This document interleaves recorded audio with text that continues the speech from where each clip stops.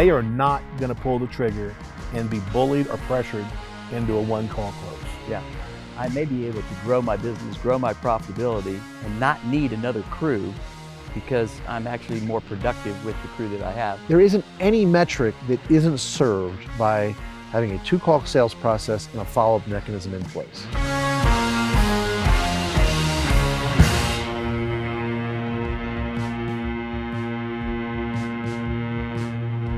Do you guys think that the demographics are changing? The one-call, two-call close?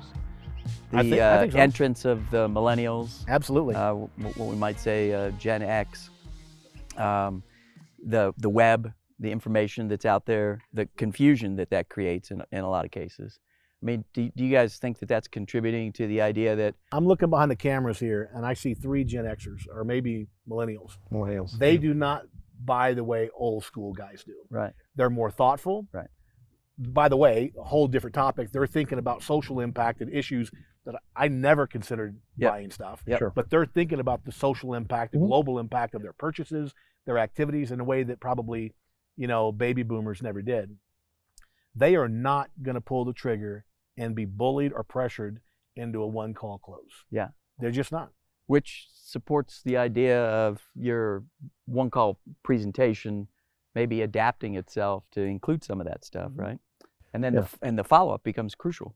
So in other words, if it's flipped to 60% two-call close, because of the nature of how the consumer is driving the purchase decision, you got to be doing rehash. You got to be doing some sort of a follow-up system that works. One of the things that we do when we're doing the initial presentation, we measure the house. We don't do the load calc initially. Yeah. If we get to a situation that it's not a good opportunity, then we'll say, well, I got to go back, Mr. and Mrs. Homeowner, and do my load calc and get some. Can I come back and present to you again? You have a much better chance because the relation. Now you're someone they know coming back. You mentioned with the company you were working with that they're presenting the numbers, everything on that first call. If you're not going to sell on the first call, and you can typically find out through the classic intention statement, is there any reason you couldn't let me know tonight? Well, no, I'm not going to let you know tonight. I got 3 guys coming tomorrow. Mm-hmm. Well, then don't give away all the goods. Exactly. With wholesome information. You have some comments on that, Drew, I can tell. No, exactly. I mean, the top selling residential salesperson in the country, I just watched a video series with him last week. He was being interviewed by a colleague of mine, Tom Piscatelli. And so this gentleman, he's up in the Northeast, he's up in the New England area, and he sells $9 million a year, residential, right? Runs 1,000 leads a year. It's ridiculous. But a lot of it's tech-generated leads and service agreement customers and stuff like that. Still pretty good revenue per lead, though. He's crushing it. It's not too shabby. He's crushing it, right? 50% closing ratio, which is healthy. And he Average believes... ticket of 18,000. Do the math.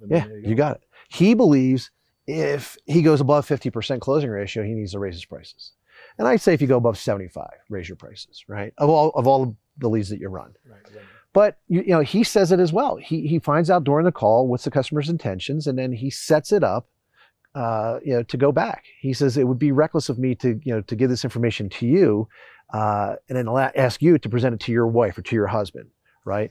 Because I want to make sure that you all have equal opportunity to consider all this information, because this is a large investment. I mean, if you think about it, kids in college aside, this is like the 3rd largest purchase you ever get to make in your life, right? You buy the house, you buy the car. Most people don't have the pools and the boats and things like that. They're not making, large, extravagant jewelry purchases and swimming pools and stuff like that. But, you don't have to replace your roof unless the roof leaks. You don't have to replace your windows unless the windows leak. And you don't have to replace them all, right? But if your heating and cooling system dies, you got to replace it. Pretty much all or nothing. Right. And we're talking tickets now. I mean, to do it right, 10 to 20,000 easily. Yeah. Easily, right? So customers are going to give a little bit of pause to this. It's interesting though. We've talked about it on the Ask the Experts calls, how during this pandemic that just, we're coming out of, that people were talking about running virtual sales calls. And I'm like, are you kidding me? Are you kidding me? You're gonna let the customer tell you how to do business? We're talking major surgery on their house. This is not the time to kind of take a shortcut, right? You don't know till you go. You don't know what the code issues are. You don't know what the health hazards are, the safety situations in the house. You don't know if the duct system's adequate or not, especially for today's technology, because yesterday's technology was not, was designed at a time, and duct systems were designed at a time when we didn't think about variable speed and staged equipment and inverters and modulating systems and so forth and so on. Yeah. So fast forward to today, I'm going to put a high efficient piece of equipment on a low efficient home and a low efficient duct system. I know a lot of contractors do because that's what they want to do. They want to sell a box. Right. It's an easy way out. It's an easy way out. And so yes, if that's who the three of us are, if we're all box changers, then by all means, go play that game. But see, I'm not that guy. I'm the value builder. And I'm going to teach a customer how to buy and where value comes from. And I'm going to look and sound and feel different. And I'm going to come out with, like we talked in another episode, with the tools and technology and the math and the science and the facts and the data and the third-party articles that support my case, and just discredit you completely without bashing you as a contractor. Right. And I'll just say, I mean, you could do business with those guys, right? But here's, if we focus in on monthly payment as well, and we can fix a complete house for less than your cell phone bill. Right?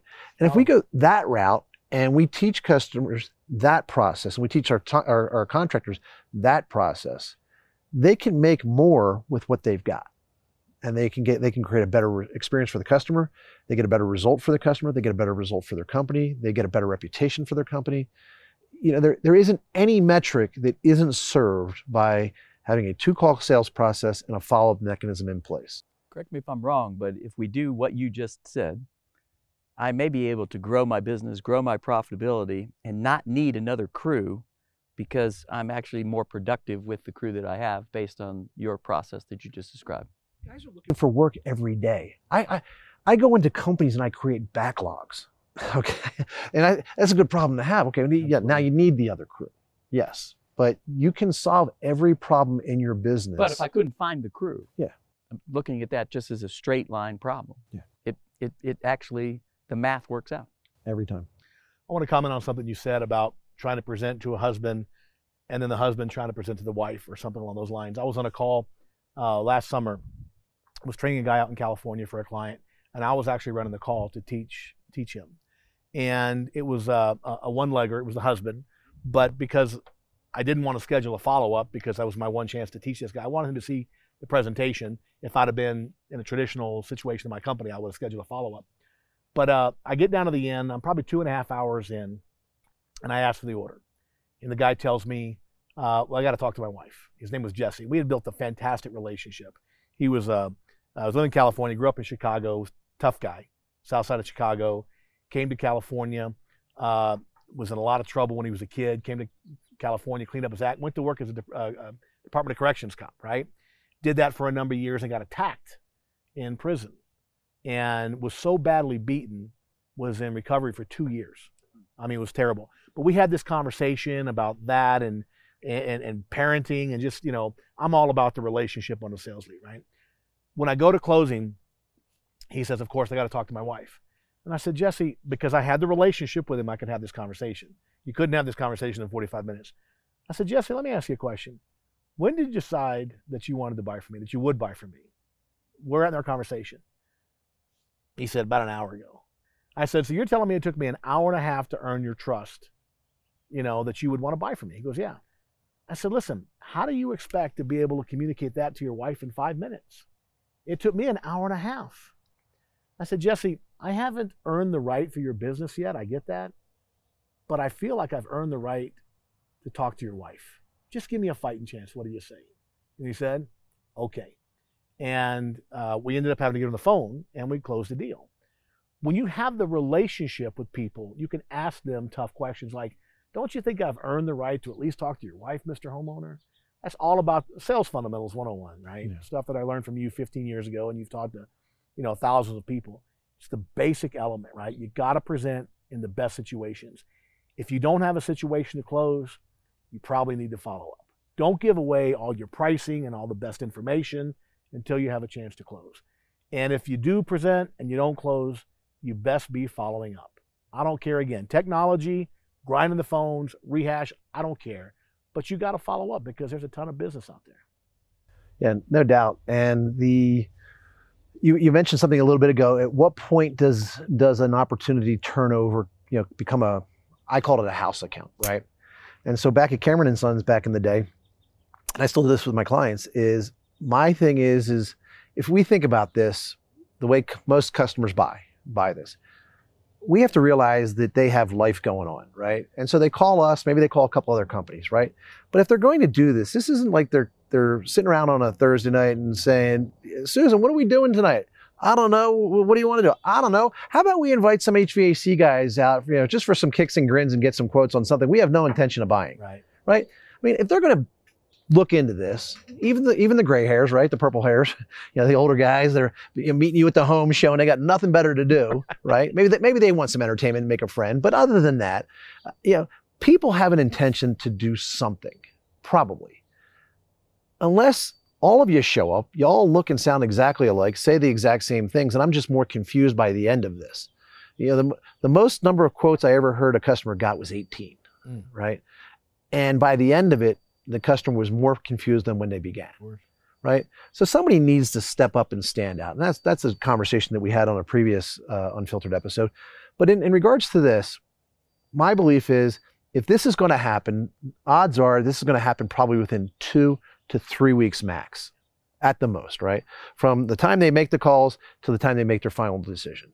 So my belief is that when they get your information, okay, that's the point of relevancy. You start to lose relevancy after that.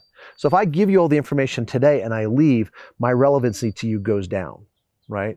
So I want to stay in that game and I want to stay as relevant to your process, because this is not about me wanting to sell today because I got a crew I got to fill tomorrow. I got to make bonus or budget this month or something like that, or I got a slot open or whatever, right? I want to make the deal today. I need to pay my mortgage, whatever it is. No, it's not of that, right? It's about your process as a consumer, and I have to match that process, not adapt my sales process. So I said to my guys back in the early to mid 90s, I said, I'm going to give you 2 weeks from the date you quote it. So if you go out today and you don't quote it today and you schedule yourself to go back next Tuesday because that's what you figured was going to happen, okay, now you've got another week, but you quoted on Tuesday, the clock starts ticking. Right. At the end of 2 weeks from that date of the quote date, I'm taking that back. That becomes a house account.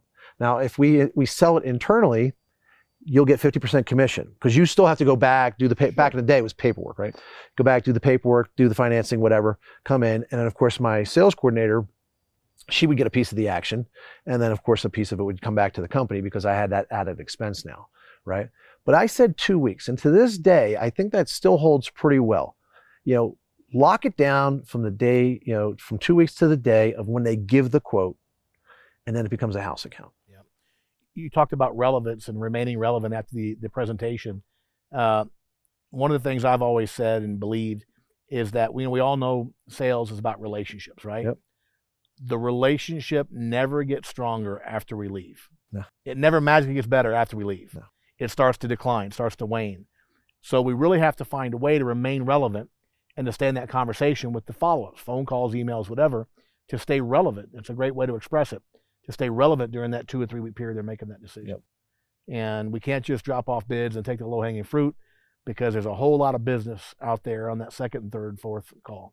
Think about it this way. I actually was out here with the company that you worked for, but after you had left, there was a gentleman by the name of Gary, and I went on a ride along with him. And he went in the house, and he had given a lot of information on the initial visit, but we're on the second visit, and he's actually going to give numbers this time. And he quotes the job to the guy, but he doesn't talk about any warranties and guarantees. And I was, I'm just listening. I'm in a ride-along situation. I'm just listening. I'm a little confused by it, but I'm listening. And the guy says, well, I got a quote from somebody else. And you know what? They're giving me a money-back guarantee. They're also giving me a no lemons guarantee. And he's going down through this list of stuff. And I'm sitting here listening to this, and I'm like, that's us. That's our stuff. It's like, so Gary's like, now Gary's in defense mode, defending the price though. He's defending the number. And the guy's saying this to him. Gary, of course, doesn't know that there is no competitors in town that we're not, that we're doing this at that time. And we walk out of the call and I said, Gary, why didn't you talk about the warranties and the guarantees and that being us? And he says, well, we talked about it on the initial call. Oh my goodness. And I said, I understood that, but I said, the customer now thinks your value is assigned to somebody else. Right. And I said, here's the interesting thing about value, okay? What I found, value is accumulative. We keep building these values, piles, if you will. Some people call them value stacks or value proposition, whatever you want to call it. Value chain. Value chain, whatever you want to call it, right? But we build this value. Here's the interesting thing about value. Value is accumulative, but it does not carry forward. Okay, and by that I mean, if I tell you all about my value proposition on the initial visit, and I start, doing presentation while I'm diagnosing, I call that no preso while diagnoso. It's all the Italian that I know.